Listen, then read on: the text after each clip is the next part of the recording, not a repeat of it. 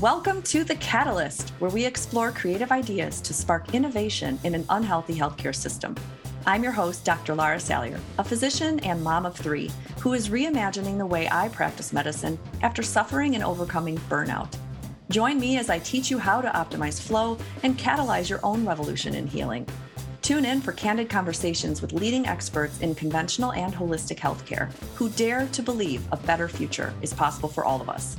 Life is made of teeny catalytic moments of immense impact. When strung together, the transformation is magical. Join us and let's color outside the lines.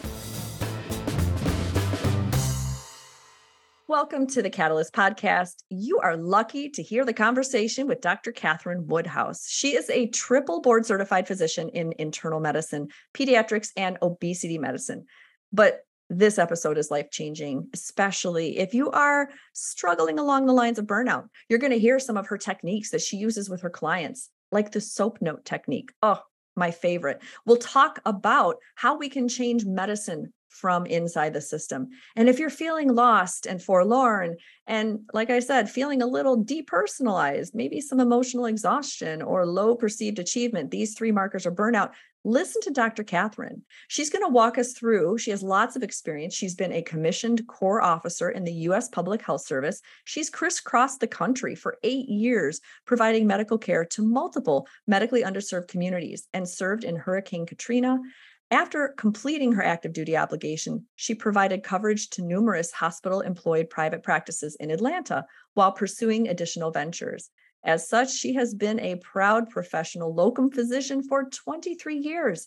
She's seen it all. She authored a medical humor book, Party Gown, A Doctor's Laughable Advice, and co-authored Called to Lead, Success Strategies for Women. She also co-invented a device for manual wheelchair users to improve their mobility in non-pristine terrain. She is joyful and thriving. She's a burnout survivor. She loves helping physician and clinician colleagues experience less stress and greater well-being as a positive intelligence coach. She lives in Atlanta with her wonderfully supportive family and is a colossal fan of books, exercise, laughter, chocolate, and singing loudly in the shower. She is a polymath. Listen to this as we dissect what it means to sign up for a career in medicine and have to have a creative vectomy, putting your interests on the shelf. It's time to bring them down and integrate them with Dr. Catherine Woodhouse. Oh my goodness, Dr. Catherine Woodhouse. I don't even know how the universe put each other in our paths, but I am forever grateful because it's not often that I am so excited to talk to somebody I've really never talked to before. You've really done so many things that literally pick apart the same neurons in my brain. And I feel like we're sort of sisters that kind of are in the same sphere, singing the same songs and trying to make change in a system that feels very unchangeable. So thank you, Dr. Catherine, for spending this hour with me and for being a guest on our podcast. Well, thank you, Dr. Laura. Thank you so much for having me. I'm excited. I love creative people, and I just love the energy that you bring to everything that you do. Oh, thank you. And likewise, the listeners can't see, but you are wearing a beautifully vibrant yellow blazer. It totally matches your sunny disposition. And I love that that's intentional, because this is, creativity is how we express ourselves, how we put our sentences together. It's not anything super magical. I think adults forget that we all are creative inside. We just need to let that out a little bit. So tell me a little bit about your journey. You've had a very amazing and wild journey on how you got to where you are now. So why don't we talk to our listeners about your journey? Oh, thank you very much. Yes, you're right. I did not come the typical way. I was not one of those doctors that, created cures for all their stuffed animals when they were 6, I basically thought as a teenager, gosh, medicine might be something cool to do. And it really was. And that's part of the intellectual part, right? The Right. Curiosity, the learning. Oh my gosh, how cool that would be to study. And it was interesting because I got to medical school and then I realized that people were sick. Yes. Wait a second. So it was every moment of the journey has been interesting. It's been a place of growth. I didn't have money to go to medical school, so I went to the Uniformed Services University, and so I became a commissioned corps officer in the public health service, which meant that I owed the government 8 years of service after my residency. Thank and I you for traveled that. around the country. Thank you. And I traveled around the country providing medical care to the underserved. So I was internal medicine, pediatrics. And so I just did all of that. And I burned out in my 7th year of payback. And you talk about catalytic moments, right? Mm-hmm. That was a catalytic moment, I'm sure, for many of your listeners that may be experiencing that right now and wondering if this is a moment they need to pay attention to. I'm going to ask them to do that, just that. Love that. Yeah. Yes. Yes. And after my burnout, it took me about a decade working. I ended up working part-time as a locums at a major hospital system here in Atlanta. And I found myself. It took that long to do the deep work and getting healed from all of those expectations and all of those words. What does it mean to be a good doctor? When your CEO says, your CMO says rather, why can't you be like Dr. So-and-so? Yes. I need you to do a physical in 10 minutes. Oh, yes. Yes. Crying in the bathroom, the staff bathroom every day. Yes. Chest pain. I mean, just it's a whole thing. I had to heal from that. That took a long time because I didn't have anybody to kind of talk to. I didn't have, access to podcasts like yours that normalize that experience. Right. And that help people pivot. Yes. So it was a 10-year pivot. I love this. Yes, thank you. And then I wanted to, and I wrote a book. I created a wheelchair, an invention for wheelchair users. And then I realized I wanted to speak to other women, right, who were trying to figure themselves out occupationally as well. Started becoming a speaker, and then COVID hit. So I'll stop there because I think everybody probably has that needle on the record, like when COVID hit. Yes, it was a great pause for all of us, don't you think? And I think that is where the bloom of creativity and innovation happens, is in that permission to pause. And I think a lot of us are changed for the better, I would hope. I'm not glossing it over saying it was a phenomenal, wonderful time. There's certainly some real trauma, but at least it's bringing that topic of trauma to the table. And now it's become normalized, right? There you go. And you are part of that. You are showing people that, hey, I love what you said is, it is being a doctor or a physician is our job, right? But it is part of who we are. It isn't who we are. And I think peeling that back in post-pandemic times is even more crucial, that now people are more understanding of, it's okay to admit, hey, I got to tap out. This is not helping my mental health. And how courageous of you to do this deep work. And so it took a decade. I mean, we are better off for it. Look at you, invented something, you wrote a book. I mean, like, you did so many things. And I think that's where physicians get pigeonholed, or nurse practitioners or PAs. It doesn't matter what the label is. You get pigeonholed that you work so hard for this, so you must embody all of this all the time. And you're allowed to be human, and you're allowed to have other parts. Absolutely. You are absolutely spot on. And the corollary to that is that, remember who you were before this journey began. Most of us are polymaths. We are polymaths. We have all this inside of us, all the stuff that we put in our applications, right? We sung, we acted, we edited yearbooks, we did all of this stuff. And then we're asked to, what's the right word? Surgically excise all these other parts of ourselves. And part of that trauma is the fact that I am no longer playing my violin. I am no longer, in your case, playing my clarinet. I am no longer writing. I am no longer doing all these things that made me me before I was told that I had to be this. I had to be, Sir Robert Osler, right? I had to put the little glasses on and the stethoscope, and then I had no other identity. Oh, I yes, keep going. I could listen to you like you are just preaching the right sermon. Yes. I will share with you, I had a coachee, a young doctor that I coached, and she talked about donning the lab coat. She talked about the persona that she became when she put her lab coat on, that old part of her left, and that this new person emerged, the slick, right? Competent person. Mm-hmm. But what about her? So it's kind of like we have this integration that has to occur. The two, I think Prince had a song back in the day. It's called "My Name Is Prince." Oh. And I gotta love it when you drop the Prince in. You gotta get the Prince. And one of the lines in the song is, "I have two sides and they both friends." Yes. So it's this integration. How do we help? And I think that's one of your missions on the planet, if I'm not mistaken, is helping Yes. doctors find that integration Yes. and bring it all in. I found out that I was a better doctor when I integrated all of those other parts of who I am. Yes. I wasn't as good of a doctor when I tried to be someone else. Excuse me. Right.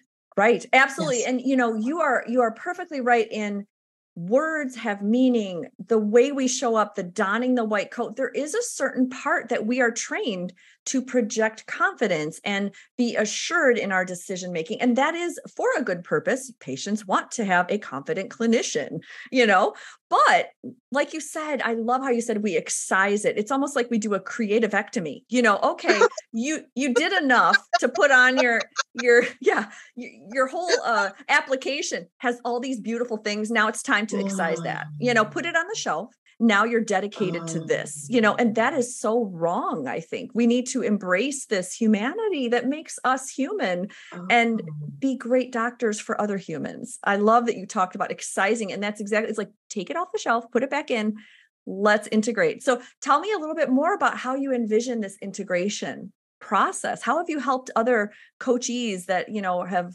forgotten who they are? Absolutely. I'm going to answer a question in just a second, but can you say that word again?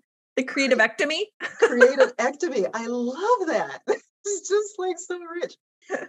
I think the thing that, and that's why one of this, the beautiful thing about this program that I discovered is called Positive Intelligence last year. It's a sense of permission. It's remembering. I help physicians remember who they are, not were, who they are. Okay. And then it's a question of permission, because we don't feel like we have permission because we downloaded this app. I call it the Good Doctor app or the Good APP app, right? The Good Nurse Yes. app. We downloaded the app and then we accept all these permissions. We've given this app permissions to download upon us to overwrite certain things Ooh. about ourselves. Now, part of that integration is saying, you know what? I believe that being a good doctor is X, Y, and Z. And I am going to keep those parts of the app, but I'm going to reject those other parts of the app that don't serve, that actually serve to suppress my personhood. What we're talking about is personhood. Yes. Because you know what? At the end of the day, your patients come to see you. Yes. They come to see you. They don't come to see this robot, this guideline, spewing robot, you're going to be on a statin, you're going to do this. It's you. So it will help your doctoring to be you. It'll help your happiness to be you. And so how do we integrate that in your daily work, but also administratively, right? Because that's a whole nother, ball of wax. It's like, how do you get your admin team to understand how your personhood intersects with your work? Ooh, ooh, ooh, ooh, such gold. First of all, love the metaphor of the app. I love that. That's so tangible. We've all done that, right? It's so relatable. You're downloading an app. Do you want those push notifications to say you've got to do all 10,000 things, And I think just now we're stepping into owning the fact that we need to push back as physicians. I mean, we signed up to be caregivers and helpers. So naturally, a lot of us are still recovering perfectionists and codependent thinkers because we want to do a good job because we're good at it. So we get a little bit of dopamine when we help out more people, it feels good. And then we get addicted to the helping cycle without remembering that we're bleeding out on the sword of this helping. And I love that you're talking about, this starting these small seeds, that you're empowering these individual physicians to remember who they are inside. And hopefully that's going to help the systemic change, because you and I both know, girl, that this is not going to happen overnight. And that's why I say to everybody in all my talks, the system is toxic. It is not going to change overnight, but that doesn't mean that we can't start doing something to save ourselves. That's right. That's right. That's right. So, we talk about, we know the data shows that the system needs to change. But until the system changes, you're absolutely right. There are things we can do. And that is the mindset. That is emotion. That is permission. That is seizing the personhood. So I love this concept that I've been exploring lately about judges, saboteurs, and the sage. Oh, yes. Please talk more about that. Yes. If there's anything that we need as physicians, it's understanding what is truly internal to us and what is external. So as a human being, we all have a judge, right? Yep. You're bad. You can't do this. Who do you think you are? You stink. Okay. I can say a word, right? You suck. Okay. That's constantly in our ears. And to answer that question, we generate what we call saboteurs. So in response to fear of poverty, fear of criticism, fear of failure, we develop these personas to answer the attacks of the judge that we're not good enough. So Yes. these are called saboteurs, and saboteurs have been around forever. They're archetypes. They're ancient archetypes. Plato described them. They became popularized in the turn of the century with the psychotherapy. So we talk about, you mentioned pleasers. Okay, when you have the pleaser saboteur, it's not just I want to help you. It's I am a better person if I help you. Part of my Yes. identity is I am a helper. Yes. And that's And my worth. That's how I'm worthy. yes, yes, yes, yes. And I want you to like me. I want you to be straight. I want you to be cool, because when that happens, you'll give me love back. Mm-hmm. But then it doesn't happen because we're burned out. Mm-hmm. We're over giving. And then we become resentful. You know, Mm-hmm. nobody appreciates me. I give Right. and I give and I give. And it's a wonderful thing, but it's a question of identity. All these things have to do with identity. How do you become a person of value or a hyperachiever, right? Mm-hmm. I'm going to have these letters after my name. And I'm going to have these letters after my name. There's nothing wrong with achieving things, but it's that self-worth, you Yes. know? And other people, Yes. if they don't have the same initials that I do, they're not as valuable. Oh, you nailed it. Oh my goodness. Yes, it is like we pad ourselves in this security blanket of alphabet soup, Not saying that that's great if you want to accomplish things, but when we start to lay judgment on others and say, well, look at all of these things that I've done, it kind of twists that narrative of, well, can you stand alone in the human that you are, and you are worthy enough with what you've Mm. done. And I think that's the imposter syndrome a lot of us face is, oh, I don't know enough. I must get another training or That's right. certification That's on right. this. And, that's not what it's about. You are absolutely right. And the even scarier thing is that it's never satisfied. Correct. That beast is never satisfied. You might celebrate for a few minutes. I achieved this. I got my third board certification in bariatric medicine. Hooray. Now what else? Yep. On to What the else? next mountain. On Yep. to the next mountain, because it's about identity. And we could achieve what we need to achieve in something called our sage. Our sage is that part of us that is connected, that is vital, that is wise. It's like a Jedi in battle. Okay, so Yes. she's facing 5 opponents and she has her lightsaber, but she's not frightened. She's not scared. She dispatches them. Okay, and she has compassion toward the people that she's defending. Yes. So we can do everything we need to do in our lives in that mode. We don't have to be in the fear mode and in the I need to Yes. prove myself mode. You mentioned it a second ago, standing in for who you are. Mm-hmm. And it's Standing in hard that. to inspire, right? Because I think when you're stuck in burnout, at least the physicians and nurse practitioners that I've coached and mentored, it's hard to see that.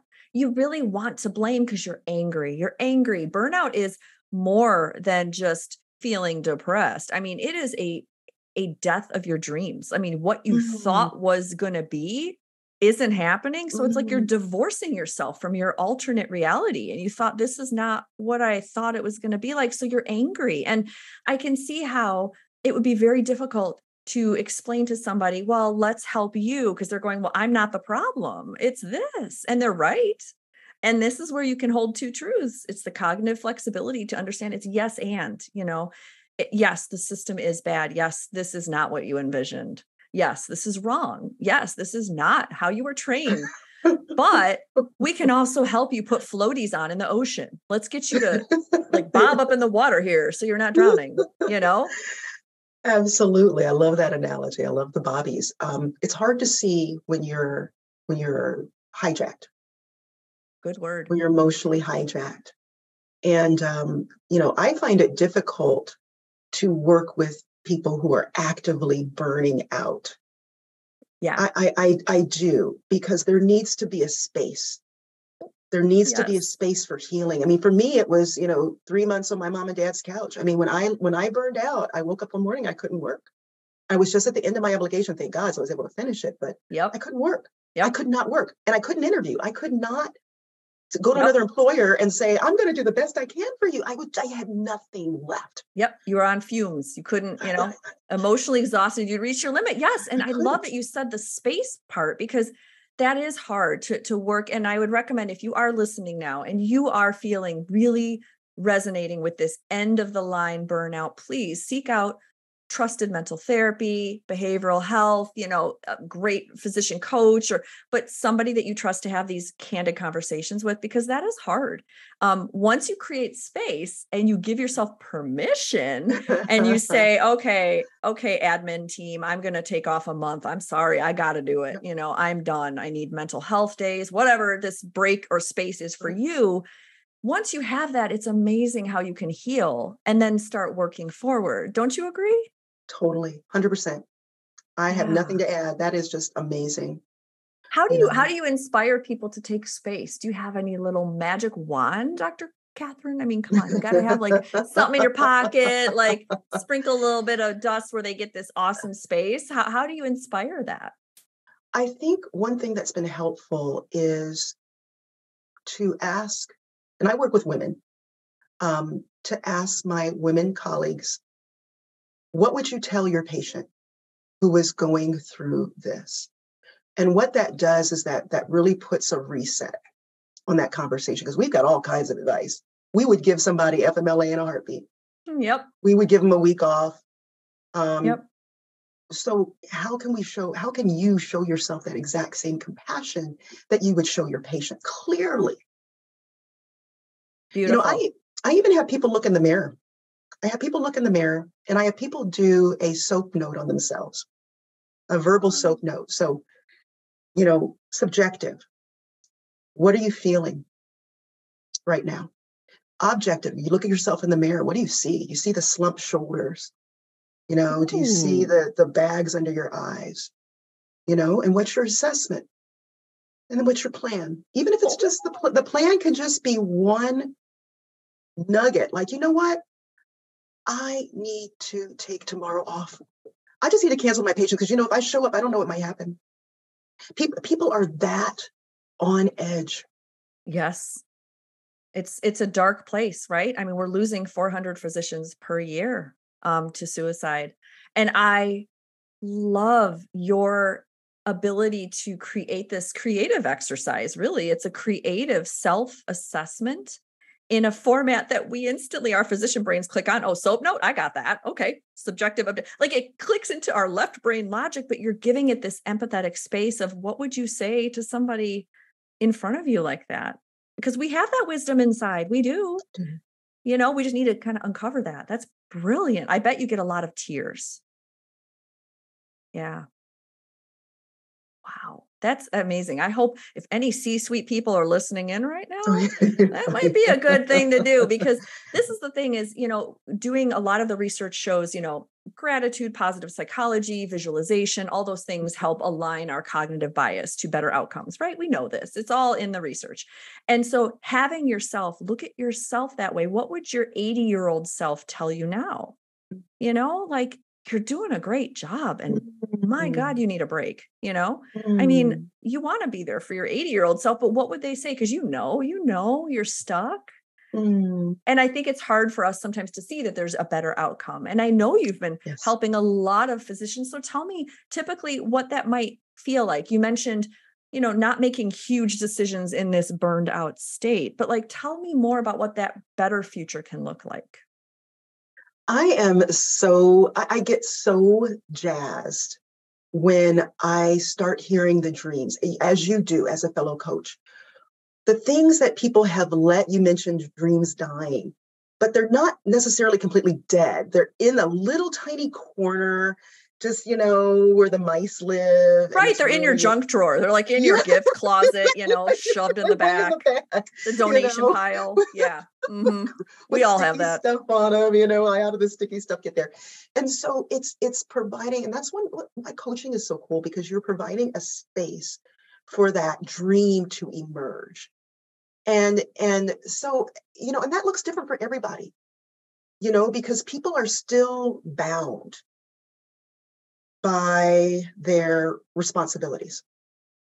So how many people have you spoken to? How many, physicians and clinicians I can't make any changes right now. I got a kid going to school. I got to put a kid through school. Okay. Or several kids through school. Or my husband lost his job, or my husband just retired, or, I've got a sick family member to take care of and I need to move them in. There's all this. Absolutely. So part of that is juxtaposing the dream with the reality. Mm-hmm. And but the dream never dies. So what we do is we are able to kind of create a path. And this might be a long-term thing, because people are like, well, I want to quit my job, in 6 months. That may not be doable, but that dream never dies. So how do we create a plan that actually takes into account those responsibilities you have to do? So it's not either or. You mentioned it's not black and white. It's not like, well, I guess that dream's dead. Yep.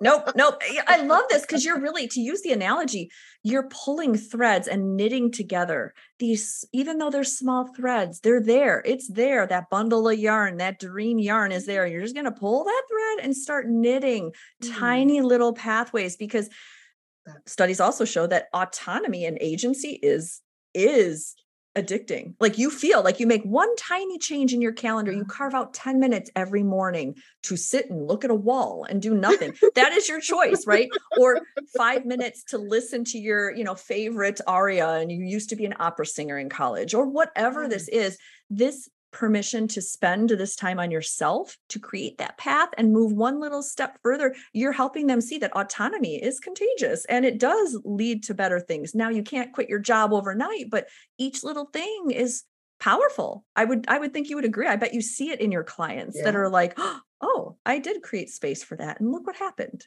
Oh my gosh. And these women are amazing. Women are not, your guys are amazing too, but it's no shade to the guys. No shade to men. Absolutely. But it's just amazing how people, once they grab onto that, they run with it. Because again, we are polymaths.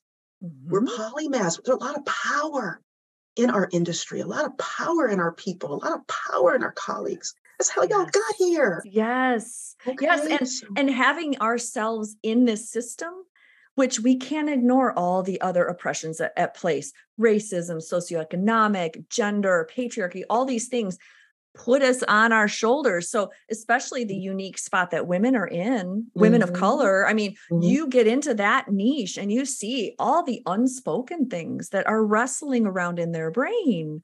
And no wonder you feel stuck. You feel like, well, I can't go anywhere, Trapped. How many people feel trapped? And they use that word, I feel trapped.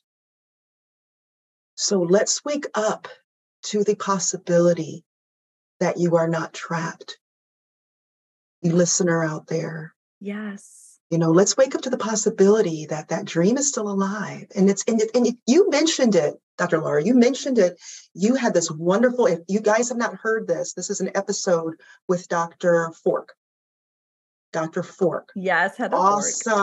Awesome. And you said that it's about, oh, what did you say? You put it so beautifully. It's about connecting. I have to think about it. I can't remember the exact words, but it was really good. But it was really good. And it talked about the autonomy. That autonomy is so important and it moves you forward. So I'll think about it in a minute. No, you're right. But I think you're absolutely right. And gosh, I feel like I need to research my own brain. I say brilliant things at 3 a.m. when I'm, getting up. But anyway, but it's true that I think that the more I remember, I'm old enough to remember, being a young medical student with some attendings in a rural country doc way where they had paper charts and they knew all the families and they had fun little games they played during their pediatric evaluations. And it was so fun. I thought, this is the kind of doctor I want to be. This is really creative. And then suddenly fast forward and it's all check marks and typing and clicking, and it's not at all what you can do. And so, this autonomy that is kind of oppressed in us, I getting a memo that I couldn't wear certain things to work. And, it just became like stripped of your uniqueness. It's sort of like set a fire in me. Like, no, you can't tell me what to do. And I think a lot of doctors are feeling that way. Although I have to say, as an aficionado of TikTok University, I'm learning a lot of things. And there is an influencer, a creator, I don't know her name, but she's a medical student and she is showcasing her journey through medical school as a raver. And so she goes to rave parties and I'm going, girl, that would have gotten me kicked out. Had a job. Wow, the times have changed because like I remember piercing my nose years ago and thinking, oh God, I got to hide that, and so like, it's really cool to see that it's changing. I think the pendulum, we're stuck in these dark times where AI hasn't helped yet. And AI is there. Like they can soon have like Siri in the room with you and take notes. I see the future, right? But we're in this dark time where we're not there yet. And I think we're losing people because of it. And it's really sad. But once people like you are out there helping physicians and really being their champion, saying, no, let me remind you, you're in there. Mm-hmm. Oh my goodness. I love that. I love that. And we talk about who is burning out, right? We talk about the young people that you just mentioned, huge rate of burnout, right? In medical schools, medical students and residents. Sorry. And we also talk about people who are toward the end of their careers, right? Not the retirees, they're kind of in there, but the people who are in their late 30s and 40s, so how do we approach them? So the young people have a different mindset. And a lot of us old fogies, compared to old fogies, how do we reach, those people that are still struggling with that mindset? So. Right. That is hard. And it probably requires a lot of flexibility on your coaching skills because the younger generation doesn't know any different. This is what it is. Medicine has always had computers. That's true. They, and not to say, well, you signed up for it. That's not it either. But like they kind of know, but we have the memory of what it was like in the golden years. And the people in like the late mid 40s, 50s, when they're not quite ready to retire, but they're really heartbroken. Those are the ones that we, at least me personally, want to inspire them to think your skills as a polymath, as a very talented person, you could use those same skills in other industries. Absolutely. You don't have to be a doctor. You could find a million different solutions. Do you have any common thing that you see as you're counseling physicians or nurse practitioners and they may leave their career? Do you have any common areas that you see they end up or any cool stories you'd like to share? Well, actually, I have to say that I have not been in coaching as long as Dr. Ford. So I have, in my experience over the last probably year and a half that I've been a coach, is literally everyone's trying to figure out how to hang in there. All my clients, they have a goal of one day I am going to be, quote unquote, free of clinical medicine, or I have the option. But until that time, I need tools to plan, and I need tools to stay healthy and alive. Which is just as valid. Absolutely. So that's what I'm seeing. That's what I'm seeing in my coaching practice. Yes. They're not ready. Yeah. But that's okay. Absolutely. That's okay. And I think that's very helpful because you're trying to keep them. We need that because too many doctors are leaving. We need the people saying, I'm not ready to go yet, but I want to survive and thrive. I don't want to feel like this is so horrible. And that's so important. We need the physicians to stay at their post and to continue. And this is where the C-suite and administrators don't like what I'm going to say, but it may require less productive physicians to get there, by their metric. I mean, I'm kind of tired of Press Ganey. I'm kind of tired of RVUs, and I'm tired of measuring the physician's worth. That was what tipped me over. And I talked about it with Heather, is being in a meeting and saying, well, your patients only had a 75% mammogram rate, that's going to lower reimbursement. It's like, why am I judged by that? I can't control what these folks do. I really can't, right? It's like teachers, teachers and Yeah. test scores. When their students Yeah. score low on tests, they're just as frustrated as well. It's Yeah. the same Yeah. warped thinking that's not to measure a clinician's worth. And so we've got to, you're giving people skills to handle this, Yeah. And then also, just simple things. How do the study came out, this was back in July, out of University of Chicago, that it was a simulation study. And they looked at a hypothetical panel, 2,500 patients. I think they took it from the Inhane's study group. Mm-hmm. And they said, how many hours would it take an average internal medicine doctor in a day to do everything that they're supposed to do with this patient? And it came out to 26 point something, but basically 27 hours a day to do chronic health management, acute care management, preventive care, education. Yes. Now, the last time I checked, we only had 24 in a day, but that doesn't include the time that we need to go home and sleep and be with our families, because we are human beings. Right. So this whole, it's the small thing about, how do I possibly feel good about not getting all my charts, emails, phone calls, paperwork, labs done by the end of the day? Oh, you are hitting it right there, because we are rule followers as doctors. We're like, okay, you give us something to do, we're going to do it. And then they have loaded us with so many things. It's unrealistic. You just simply cannot. But we still struggle. We still struggle with that mindset. So now I'm up till 2 a.m. every day. I haven't worked out in months. I've gained 20 pounds. My blood pressure is off the chain. I'm having headaches. My marriage is on the rocks. So this is where I am right now with my people that I coach. Love it. How do I just get to a place of compassion for myself, of being able to say, this is what I am, and I'm not going to do, because there just aren't enough hours. Yeah. How do I talk to admin? Yes. How do I talk to my administrator? Wonderful. So it's that boots on the ground stuff. And I love I'm going to write a book. I'm going to become this type of specialist. I'm going to do this. I love that. But what I'm seeing my people need right now is, how do I stay in this long enough to achieve that? Oh, beautiful. Yes. And I think part of that work, I would imagine, is helping them see that they aren't this identity. That's not all of them. Because if you assimilate into, I am a physician or nurse practitioner, that is what I am, then you lose track of, okay, let's distance yourself, do just enough. My favorite word of the year is sufficient. I love the word sufficient, because it kind of sounds like efficient, but it's also like, I'm sufficient. I need to do what is sufficient. You're not going to get all your charts done. You're not going to get all your inbox. I've been on the flip side as a patient, advocating for my daughter or making appointments. And I see how horrible the system is. It can take days or weeks to get a question answered, but I get it. And you know what? The system is not going to change overnight. So physicians need to be the one to hold that boundary and say, I can only do what is sufficient, and clear your mind. You're doing the best you can. Because there's no one else that's going to do that for you. No. And what's the reward for getting it all done? It just comes right back. You have another inbox message. So I feel like sometimes I want to slap ourselves. Like, what are we aiming for? It's not like we're not going to get a treat. There's nothing at the end, I remember, that is so funny, because I remember cleaning out the inbox the other day, and it's like, it's completely clean. And then I'm waiting for something to drop. And I'm like, 5 minutes go by. I'm like, Can I leave now? Can I just?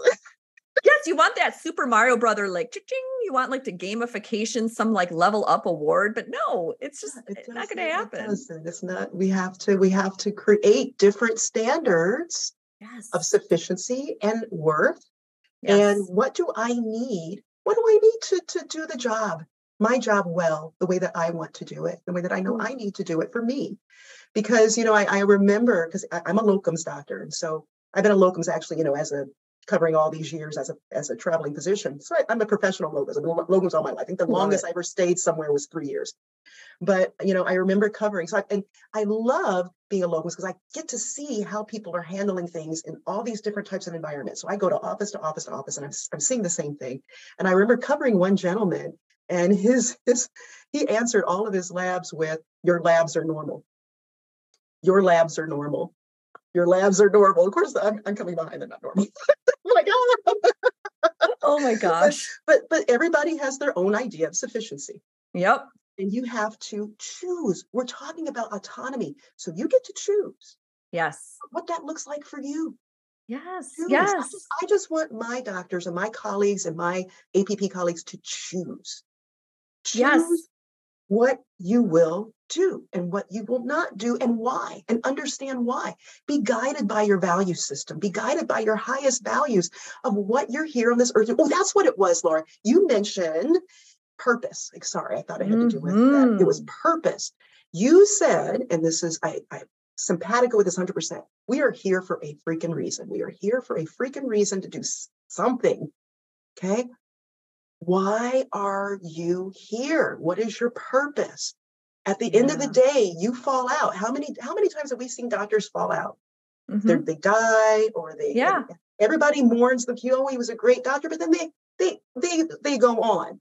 Yes. Go on. It doesn't belittle what we do, because we save people's lives. You know, right. every one of us has had a role in helping save someone's life. I'm not belittling that. What I am talking about is purpose. Yes. What do you want to be known for? Yes. Yeah. Well, yes. Are you on purpose for why you were here?